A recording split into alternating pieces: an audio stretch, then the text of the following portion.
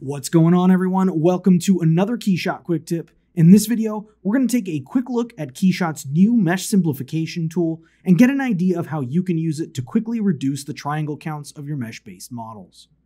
In KeyShot 10.2, you can now simplify mesh-based models by accessing the mesh simplification window through the tools icon at the ribbon at the top. You can also access it by right-clicking the individual parts of your model you'd like to simplify and selecting Mesh Simplification from the pop-up menu that appears. Once selected, a sub-window will appear that displays your selected geometry's mesh as a gray wireframe. Along the left side of this window, you'll find the Mesh Quality parameter, which can be controlled via the parameter slider or by inputting a value between 0 and 1. It's important to note that values closer to 0 will result in a very low poly, non-smooth surface, while values closer to 1 will result in a higher poly and smoother surface. To preview your mesh quality, choose the desired value and select the Simplify button located above the slider. This will give you an idea of what your mesh's wireframe will look like with your selected mesh quality level. You'll also be able to see the updated triangle count in white at the bottom left of the window.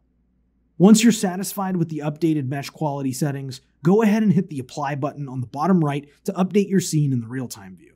Note that due to lower poly count, you're likely to notice some surface discrepancies where your model does not look quite as smooth as it previously did.